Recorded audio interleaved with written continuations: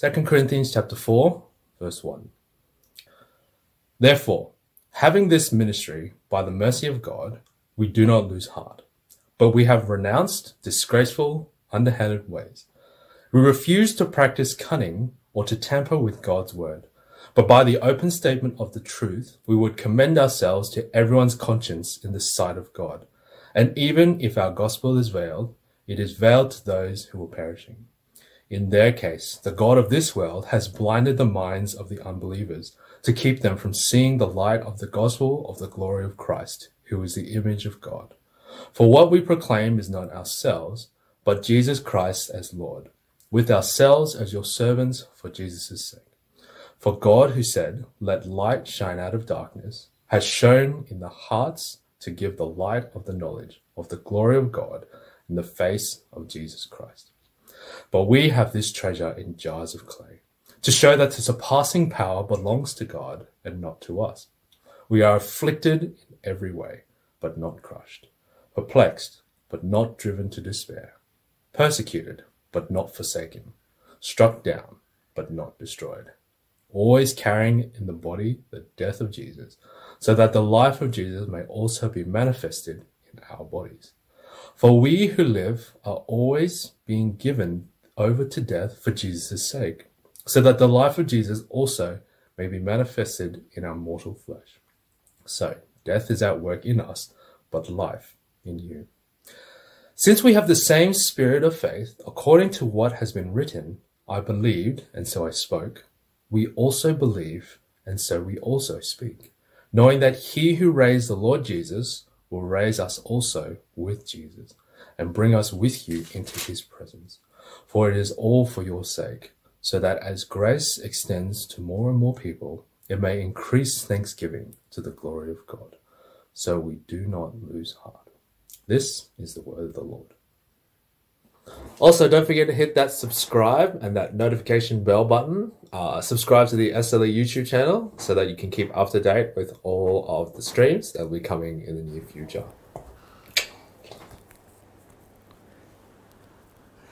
Good morning, everyone. Can you hear me? Testing? All good? Well, it's great to see everyone here today, and especially to the mothers out there. A blessed Mother's Day. Hope it's a day filled with joy as you reflect on motherhood and as you are celebrated by your children, hopefully, who have remembered in different ways. Indeed, we who are children are grateful for the mothers that we have. They're not perfect by any means, but I'm sure many of us have many reasons to give thanks. But on Mother's Day, it's also a day which is difficult for many women as well.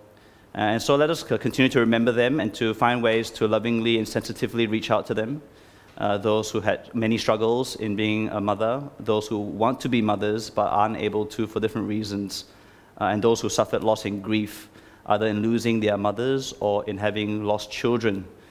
And I'm sure you know people around you who are in that situation. So it's a day of both great joy and happiness and celebration, but also a day to lovingly and sensitively think about those who are suffering on a day like today. In other news, I'm sure many of you would have heard on Friday that the Prime Minister of Australia and the Premier of Queensland have announced a timetable, in a way, of rolling back some of the restrictions over the next couple of months. So please do pray for us as a church to think about how that would impact the way we do things. We look forward to having 10 people here next Sunday. I think we allowed that from Friday onwards to have 10 people in the service, so you should see a bigger team here next Sunday. But as the numbers increase that we're allowed to have in here, we're going to think about how we can do church in small ways, either here at church or in people's homes.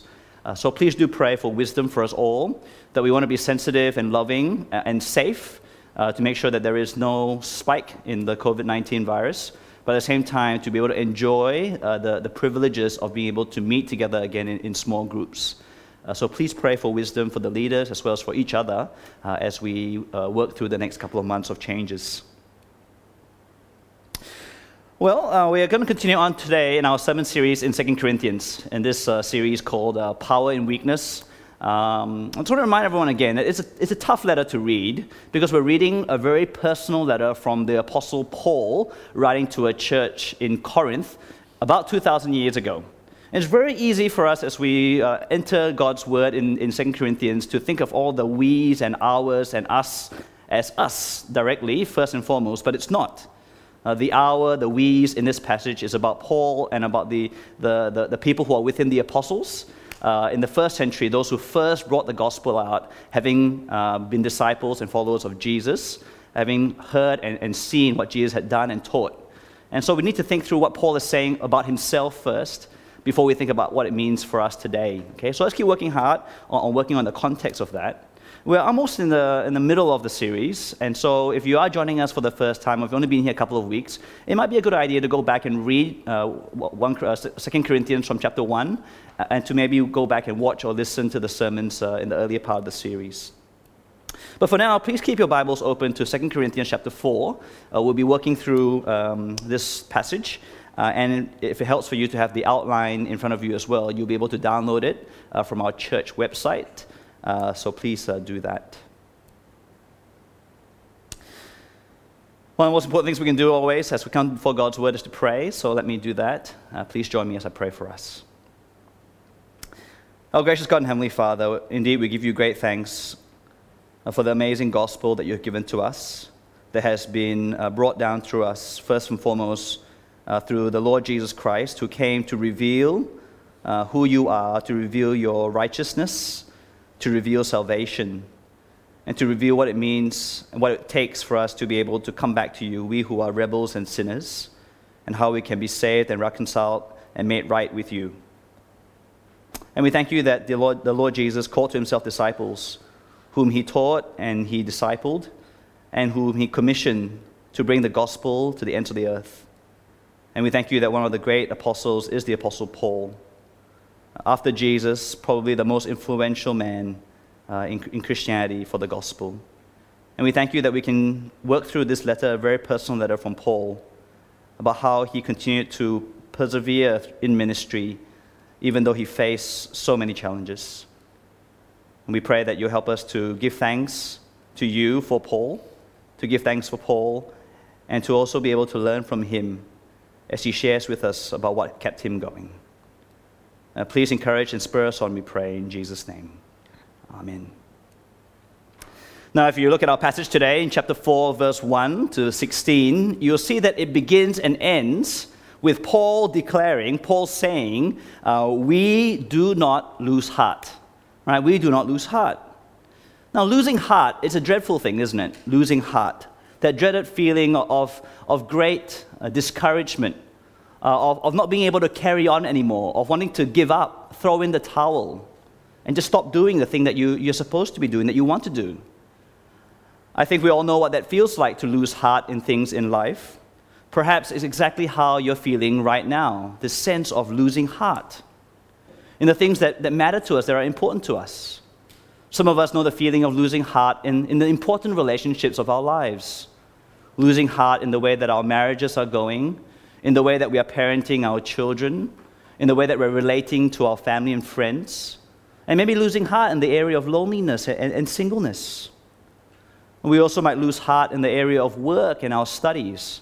As things get harder and challenges seem so difficult to overcome, we lose heart in the pursuits of life. When life spins out of control, as it's doing at the moment, when things just don't seem to work out, no matter what we do or what we try and how much effort we put in, we slowly start to lose heart. Losing heart is a terrible place to be, isn't it? For Paul, he could have lost heart in his gospel ministry.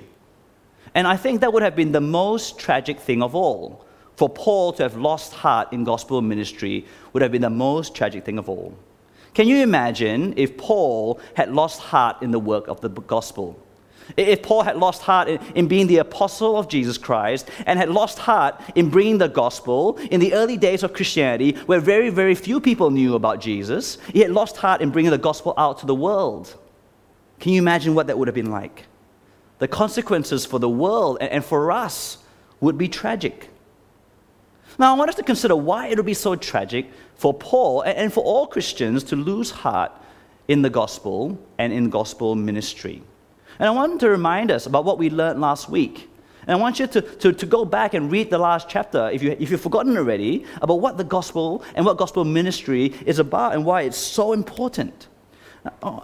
Gospel ministry, as we saw last week, gives life, regeneration, right? Brought from death to life with God now and forever. We saw last week that gospel ministry makes people right with God, justification, right? No longer under God's condemnation and judgment. We saw last week that gospel ministry gives sight to see God.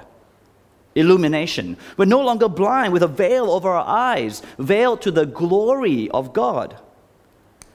And we saw last week, finally, that gospel ministry brings true and lasting change, transformation. Transform from one degree of glory to another, to the full glory of the image of Jesus Christ. That is what we saw gospel ministry does. As Paul preached the gospel, he brought these things to us, to the people, to the Corinthians, to the world. This is the ministry that Paul was given, and we must give thanks to God that he and the other apostles, the first preachers of the gospel, did not lose heart. Had they done so, the gospel would not have gone out, and that would have been the most tragic thing of all. Paul did not lose heart. Instead, he persisted, as we see in this passage today. He persisted with the plain preaching of the gospel. And he pressed on in personal weakness. Why? Because the ministry, the power of ministry, wasn't in Paul's own words or in Paul's own strength, but that the power of ministry was in the gospel itself and from God. That's why Paul was able to press on. Now, if you're not a believer listening in today, I hope that you will see the power of the gospel and the power of God. No matter what we messengers, whether the friend that's trying to share the gospel with you, no matter how impressive or unimpressive we, the messengers, are, I hope you'll be able to see the power of the gospel and the power of God and come to put your faith, your trust in the gospel and in God.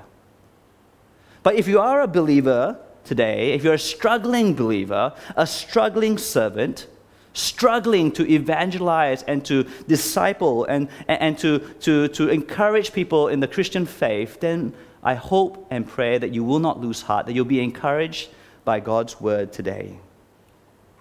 Let's get into the passage, right, with a question to start with, all right? Why would Paul lose heart if he had been given such a great gospel to minister to others with, all right? Why would Paul lose heart with such a great gospel?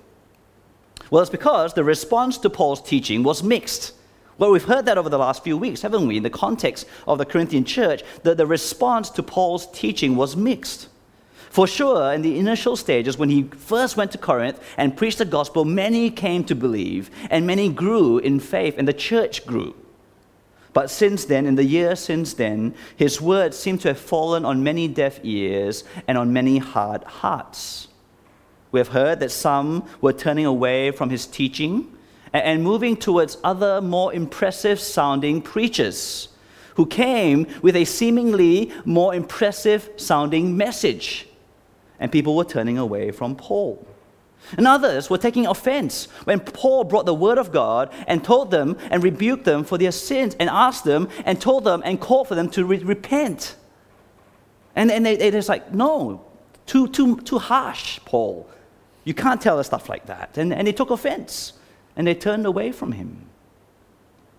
Now, if you've ever tried to open the Bible with people, to persuade them about the gospel and to ask them to believe in Jesus, to teach and to correct and to rebuke and to train people in righteousness, I think you will have a sense for what it was like for Paul, isn't it? That we've experienced too, people who reject us or turn away from us or who find it very hard to accept the things that we're teaching from God's word. It's easy for us then to lose heart.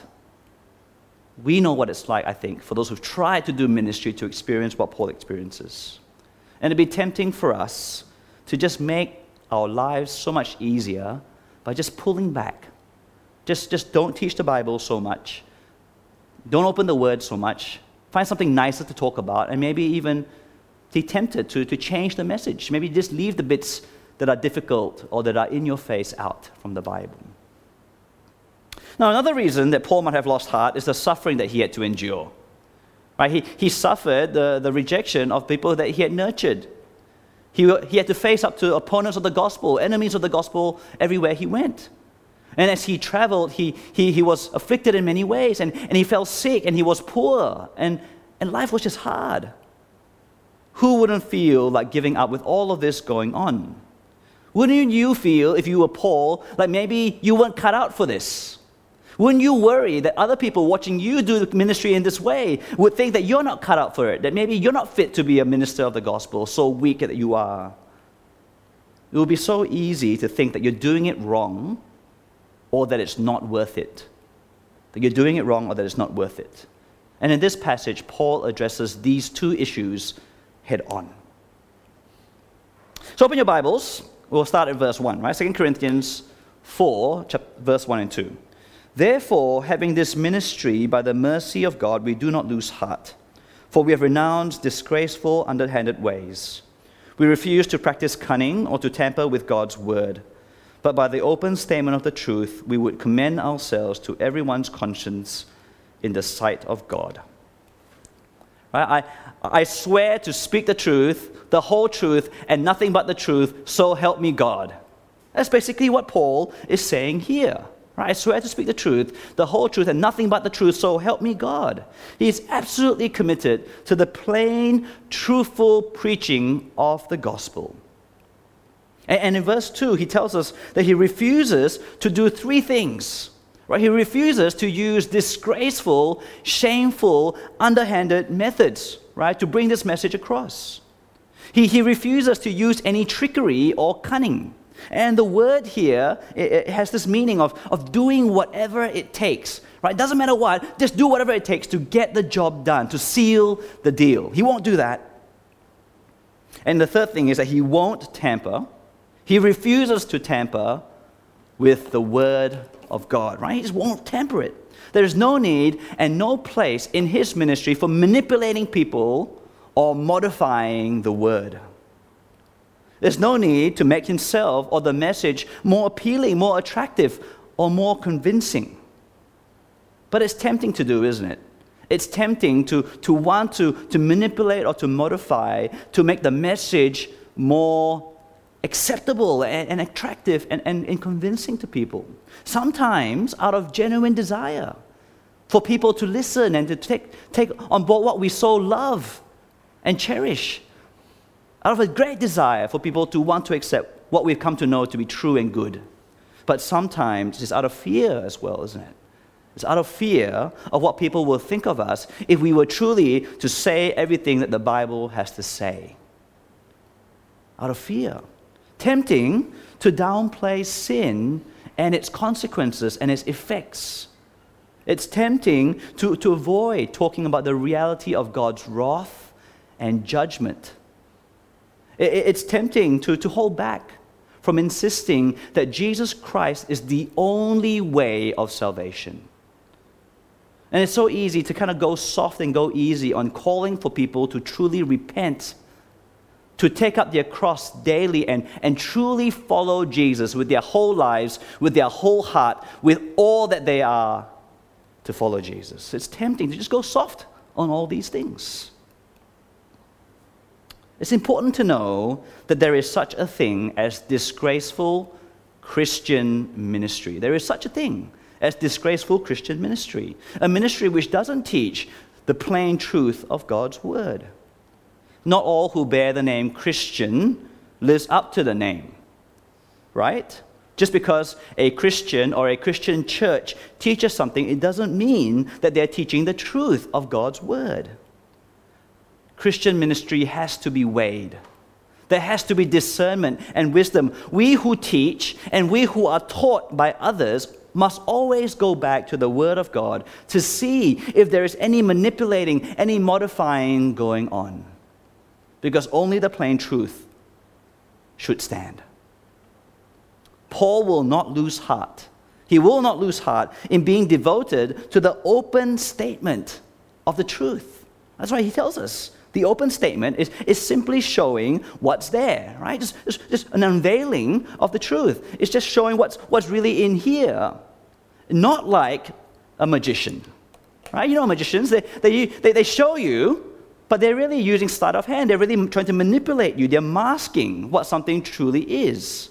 Paul says, no, I'm not a magician. I'm more like a museum curator, right? A museum curator displaying an item up on a stand, up at eye level so it's easy to see, with ample lighting shining all around, giving people an opportunity to properly see, properly scrutinize, properly inspect and appreciate all of the detail and all of the intricacies of this valuable item. You see, the glorious gospel unveiled simply and openly is enough. The glorious gospel unveiled simply and openly is enough. Because as Romans 1 puts it, as how Paul puts it in his letter to the Romans, the gospel is the power of God for salvation. The power of God for salvation for all who believe. As we saw last week in the last passage, the gospel is enough. In fact, it is the only way to give life, to make right, to show God, and to change us truly. Now, we have to be clear that plain and simple teaching doesn't mean simplistic and dumbed down teaching, right? Plain and simple teaching does not mean simplistic and dumbed down teaching. Plain and simple describes the method, right? Just the plain and simple showing of what the gospel really is. Because the gospel in itself is both simple at its very core, yet it is packed with beautiful details and intricacies.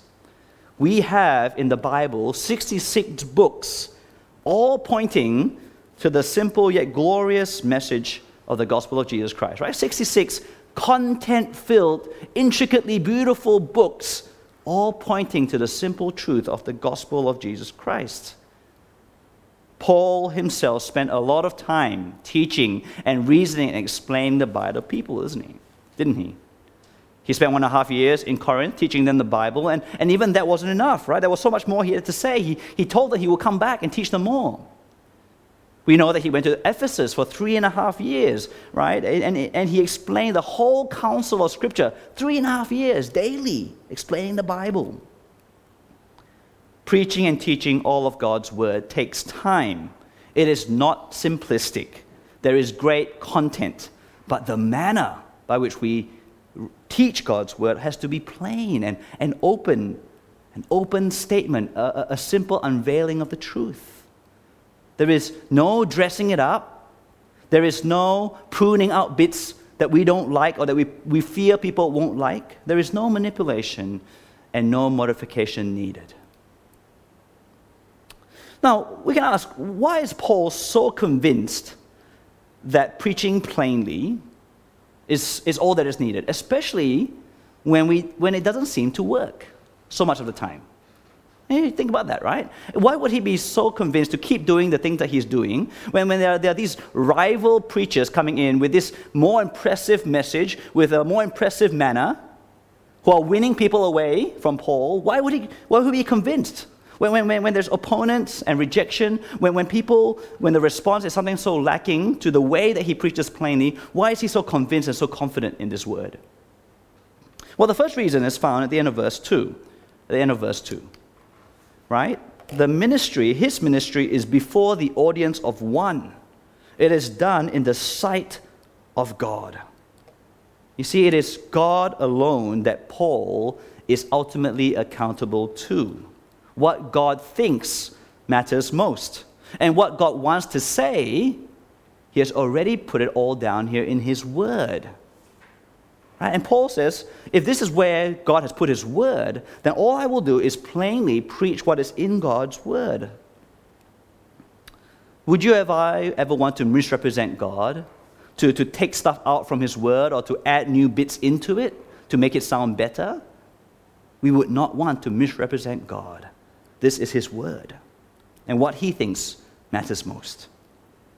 The second reason is seen in verse 3 and 4. Paul is relatively unaffected by results because he knows it's not ultimately up to him. Right? His job is to plainly unveil the gospel, but there is a spiritual reality at work that determines whether people see. Verse 3. But even if our gospel is veiled, it is veiled only to those who are perishing. In their case, the God of this world has blinded the minds of the unbelievers to keep them from seeing the light of the glory of the gospel, from seeing the light of the gospel of the glory of Christ, who is the image of God. You see, if people don't respond, it is not the problem of the gospel message. It is not the problem of the gospel. The problem lies in the hearts and minds of those who are perishing, who don't believe. The God of the gospel, the God of this world, in verse 3, is Paul's way of speaking about the devil. Right? His way of speaking about the devil. You'll see it here in this passage. You also see it later in 2 Corinthians. And the devil, according to Paul in God's word, has two jobs. Right? The devil has two jobs. The first job of the devil is to deceive believers, right? To deceive Christians and to lead them astray. Right? You'll see this in 2 Corinthians chapter 11, verse 3.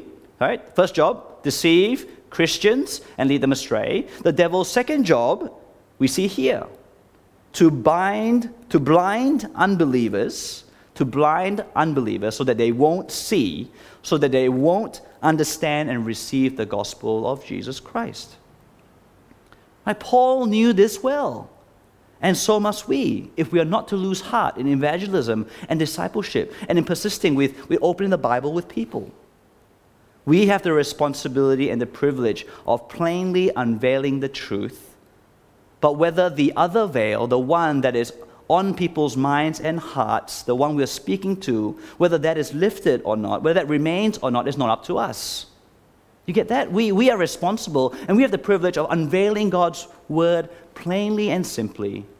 But whether the unveiling is happening in the people's minds and hearts is not ultimately up to us.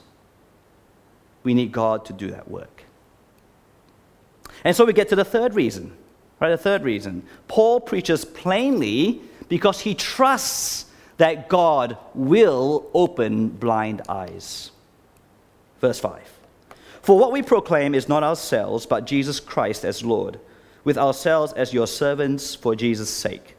For God who said, let light shine out of darkness, has shone in our hearts to give the light of the knowledge of the glory of God in the face of Jesus Christ. For God who said, let light shine out of darkness, has shone in our hearts to give the light of the knowledge of the glory of God in the face of Jesus Christ. You see, Paul is a servant of Jesus Christ preaching the gospel because God first shone the light of the gospel into his heart. I hope many of you, all of you, will know the story of Paul's conversion. Right? He was a persecutor of Jesus Christ and the church because he did not believe that Jesus was indeed the Son of God, the Christ. But on the road to Damascus, as he was about to arrest and kill more Christians, the Lord Jesus shone a blinding light which blinded Paul's physical eyes. But then through that, he shone a light that opened his spiritually blind eyes to who Jesus truly was. And he came to see that the one that he had persecuted was indeed the Son of God, that Jesus was indeed the Christ, the true reflection of the glory of God. You see, for Paul, the veil had been removed by God. He saw Jesus. He became a servant of Jesus, and he preached the gospel of Jesus, knowing that God is the one who opens blind eyes because he was the living proof and example of it. The power of God is in the gospel of Jesus Christ, in the Word of God. And as we plainly teach Jesus in the Word, God is opening blind eyes. So should we lose heart? Should Paul? Certainly not. Now, we get to the second big reason, as we carry on in this passage, for why Paul might have lost heart, right? The issue, the very real and pressing issue of suffering and weakness. Let's read on, verse 7. But we have this treasure in jars of clay to show that the surpassing power belongs to God and not to us. We are afflicted in every way, but not crushed. Perplexed, but not driven to despair. Persecuted, but not forsaken. struck down but not destroyed, always carrying in the body the death of Jesus, so that the life of Jesus may also be manifested in our bodies.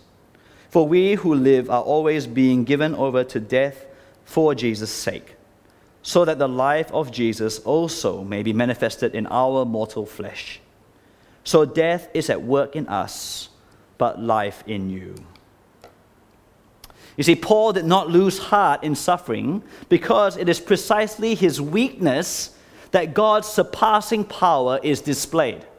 Right? It is precisely in his weakness that God's surpassing power is displayed. It's showed off. And we see in verse 7 this beautiful picture, right? Treasure in jars of clay. The striking contrast of treasure in jars of clay. This is how Paul drives this point home. The glorious, powerful, eternal gospel is the treasure, and this treasure is being held in and being served through the most brittle and fragile and expandable vessel. You look at this picture, right? Jars of clay were easily cracked and chipped. They didn't have the modern technology processes we have that keeps clay all nice together. It was easy to crack and chip. You never repaired them, you just threw them out. No one looking at Paul would mistake him and his ministry for being great or grand. And that was a big problem, as we've heard, for the Corinthian church, with their very worldly views and understanding of what was impressive, of what was powerful and what was important. A big problem for the Corinthian church, that Paul was not great or glorious looking. But it is a very, very good thing that Paul wasn't great, because it ensured that any greatness or power that came through Paul's ministry would clearly to be seen to not belong to Paul, but belong to God. It's a very good thing that he was not glorious or great looking, because any greatness that came out of the ministry, any life that he was given, any transformation that was brought, was solely because of God's power. You see, Paul undercuts the showy and bombastic and pretentious rivals who had come into the Corinthian church. A minister constantly exuding strength and power with self-sufficiency on full display draws attention to himself or herself and takes the attention away from God. Paul was weak, but he wasn't defeated. He was weak, but God's power was on full display through and in Paul's weakness. Now, as you look at verse 8 to 9, you see these word pairs, right, running all the way through verse 8 and 9. There is a beautiful play on words here that's actually quite obvious in the Greek, and it kind of carries through in the English as well. But let me paraphrase it a bit, just to make it even clearer, this sense of weakness and power. Right, Paul was stressed, but not stressed out. Right? He was bent, but never broken. He was knocked down, but never knocked out. Right? The brittle vessel Paul was cracked, but never shattered. Partially damaged, but never completely destroyed. You hear that, right? And what's the reason? Because divine glue was holding Paul together. The clay pot was weak, but the divine glue is strong. How do you get this picture? Isn't it a deeply encouraging picture? Paul was able to keep going in weakness because of God's power working in and through him. And Paul tells us that this pattern of life merely follows that of Jesus Christ. Same pattern of life as Jesus Christ. We see this in verse 10 to 12. Right, that Jesus Christ came with a ministry of death, right? He came to suffer and die. But through this ministry of death, he secured victory over sin and death, and he brings life. That's what Jesus did. Ministry of death that brings life. So also for Paul, the servant of Jesus Christ, that death was also at work in his life, in his ministry, in his suffering. But in order that life may be brought to those that he ministered the gospel to. A ministry of death that brings life, weakness that brings power. Paul was cracked, but wonderfully and powerfully held together by divine glue. That's how Paul was able to continue in ministry. But Paul's ultimate hope wasn't to have this never-ending earthly ministry. There will come a time where he wouldn't just experience a sort of death in his everyday ministry, he would experience the full experience of physical death at the end of his life. But even in this ultimate weakness, God's power is even more clearly displayed and at work, isn't it? Have a look at verse 13. Since we have the same spirit of faith, according to what has been written, I believed and so I spoke. We also believe and so also we speak, knowing that he who raised the Lord Jesus will raise us also with Jesus and bring us with you into his presence. For it is all for your sake, so that as grace extends to more and more people, it may increase thanksgiving to the glory of God. Hear that? Paul believed in God who raised the dead because God first raised Jesus from the dead. And so he is certain that he will be raised with Jesus from the dead, and he is certain that the Corinthians who believe in this same gospel will also be raised from the dead, as well as all who will come to hear this gospel and believe in Jesus. Not just the Corinthians, but for every believer ever since then, all the way to today. Weakness, the daily experience of death in ministry, the certain physical death that is to come to Paul and to all of us, were no reasons for Paul to lose heart, no reasons to throw in the towel and give up. No, weakness is how God shows his surpassing power in life and in death. Let's bring things to an end, hey? Because Paul did not lose heart, the gospel went out to the world. Let's be clear about that, right? Because Paul and the other apostles in the first century did not lose heart. The gospel went out to the world, and it came down all the way through history down to us. Because Paul stayed faithful to the truth, the whole truth, and nothing but the truth, speaking plainly the words of God and his gospel in the Bible, we get to know God as he truly is. Because Paul saw weakness as the way God shows his power, he pressed on and preached the gospel that is the power of God to save and give life to Paul and to all who hear and believe in the gospel. Thank God. Thank God for powerfully working in and through Paul. Through Paul, God has brought countless millions to saving faith in the gospel that he preached. Countless millions like us have been blessed because Paul did not lose heart. And thank God that Paul shared with us in this chapter about how and why he did not lose heart. Because all of us are also called to be disciples of Jesus Christ, who are to share the gospel to our unbelieving world, and to open the word of God and to disciple other believers around us.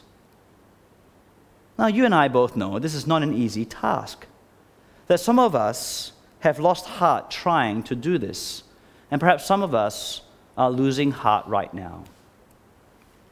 I'm sure you know, and I think I've shared enough, that I've certainly had my struggles over the years in ministry, in pressing on. I've faced many discouragements. I've had depression and anxiety, and I've struggled, frankly speaking, with many individuals, and with church leadership problems, and many other struggles that have come up. In the last 2 months, since this COVID-19 lockdown, with all the changes, there has been a growing sense of demotivation in my own heart, a feeling very distant from everyone and everything. And it's been hard. It's tempting to lose heart. And I thank God that I haven't lost heart, but it's been very tempting to wallow in some kind of misery, in suffering. And for some of you, gospel ministry has taken a back seat. It's not on your radar anymore as you scramble to just live life. As you lose heart in life in general, it's easy to lose heart in gospel ministry, isn't it? In times like these, our brain space, our heart is filled with worries and with anxieties about life. If we're so burdened by life, how can we press on in evangelism and in discipleship and in fellowship with other people? But gospel ministry is far too important for us to lose heart and give up. It's far too important for us to lose heart and give up. And the great thing about gospel ministry is that it doesn't have to be so complicated and complex. You don't have to aim so big. We're supposed to just plainly preach and teach what God's word says.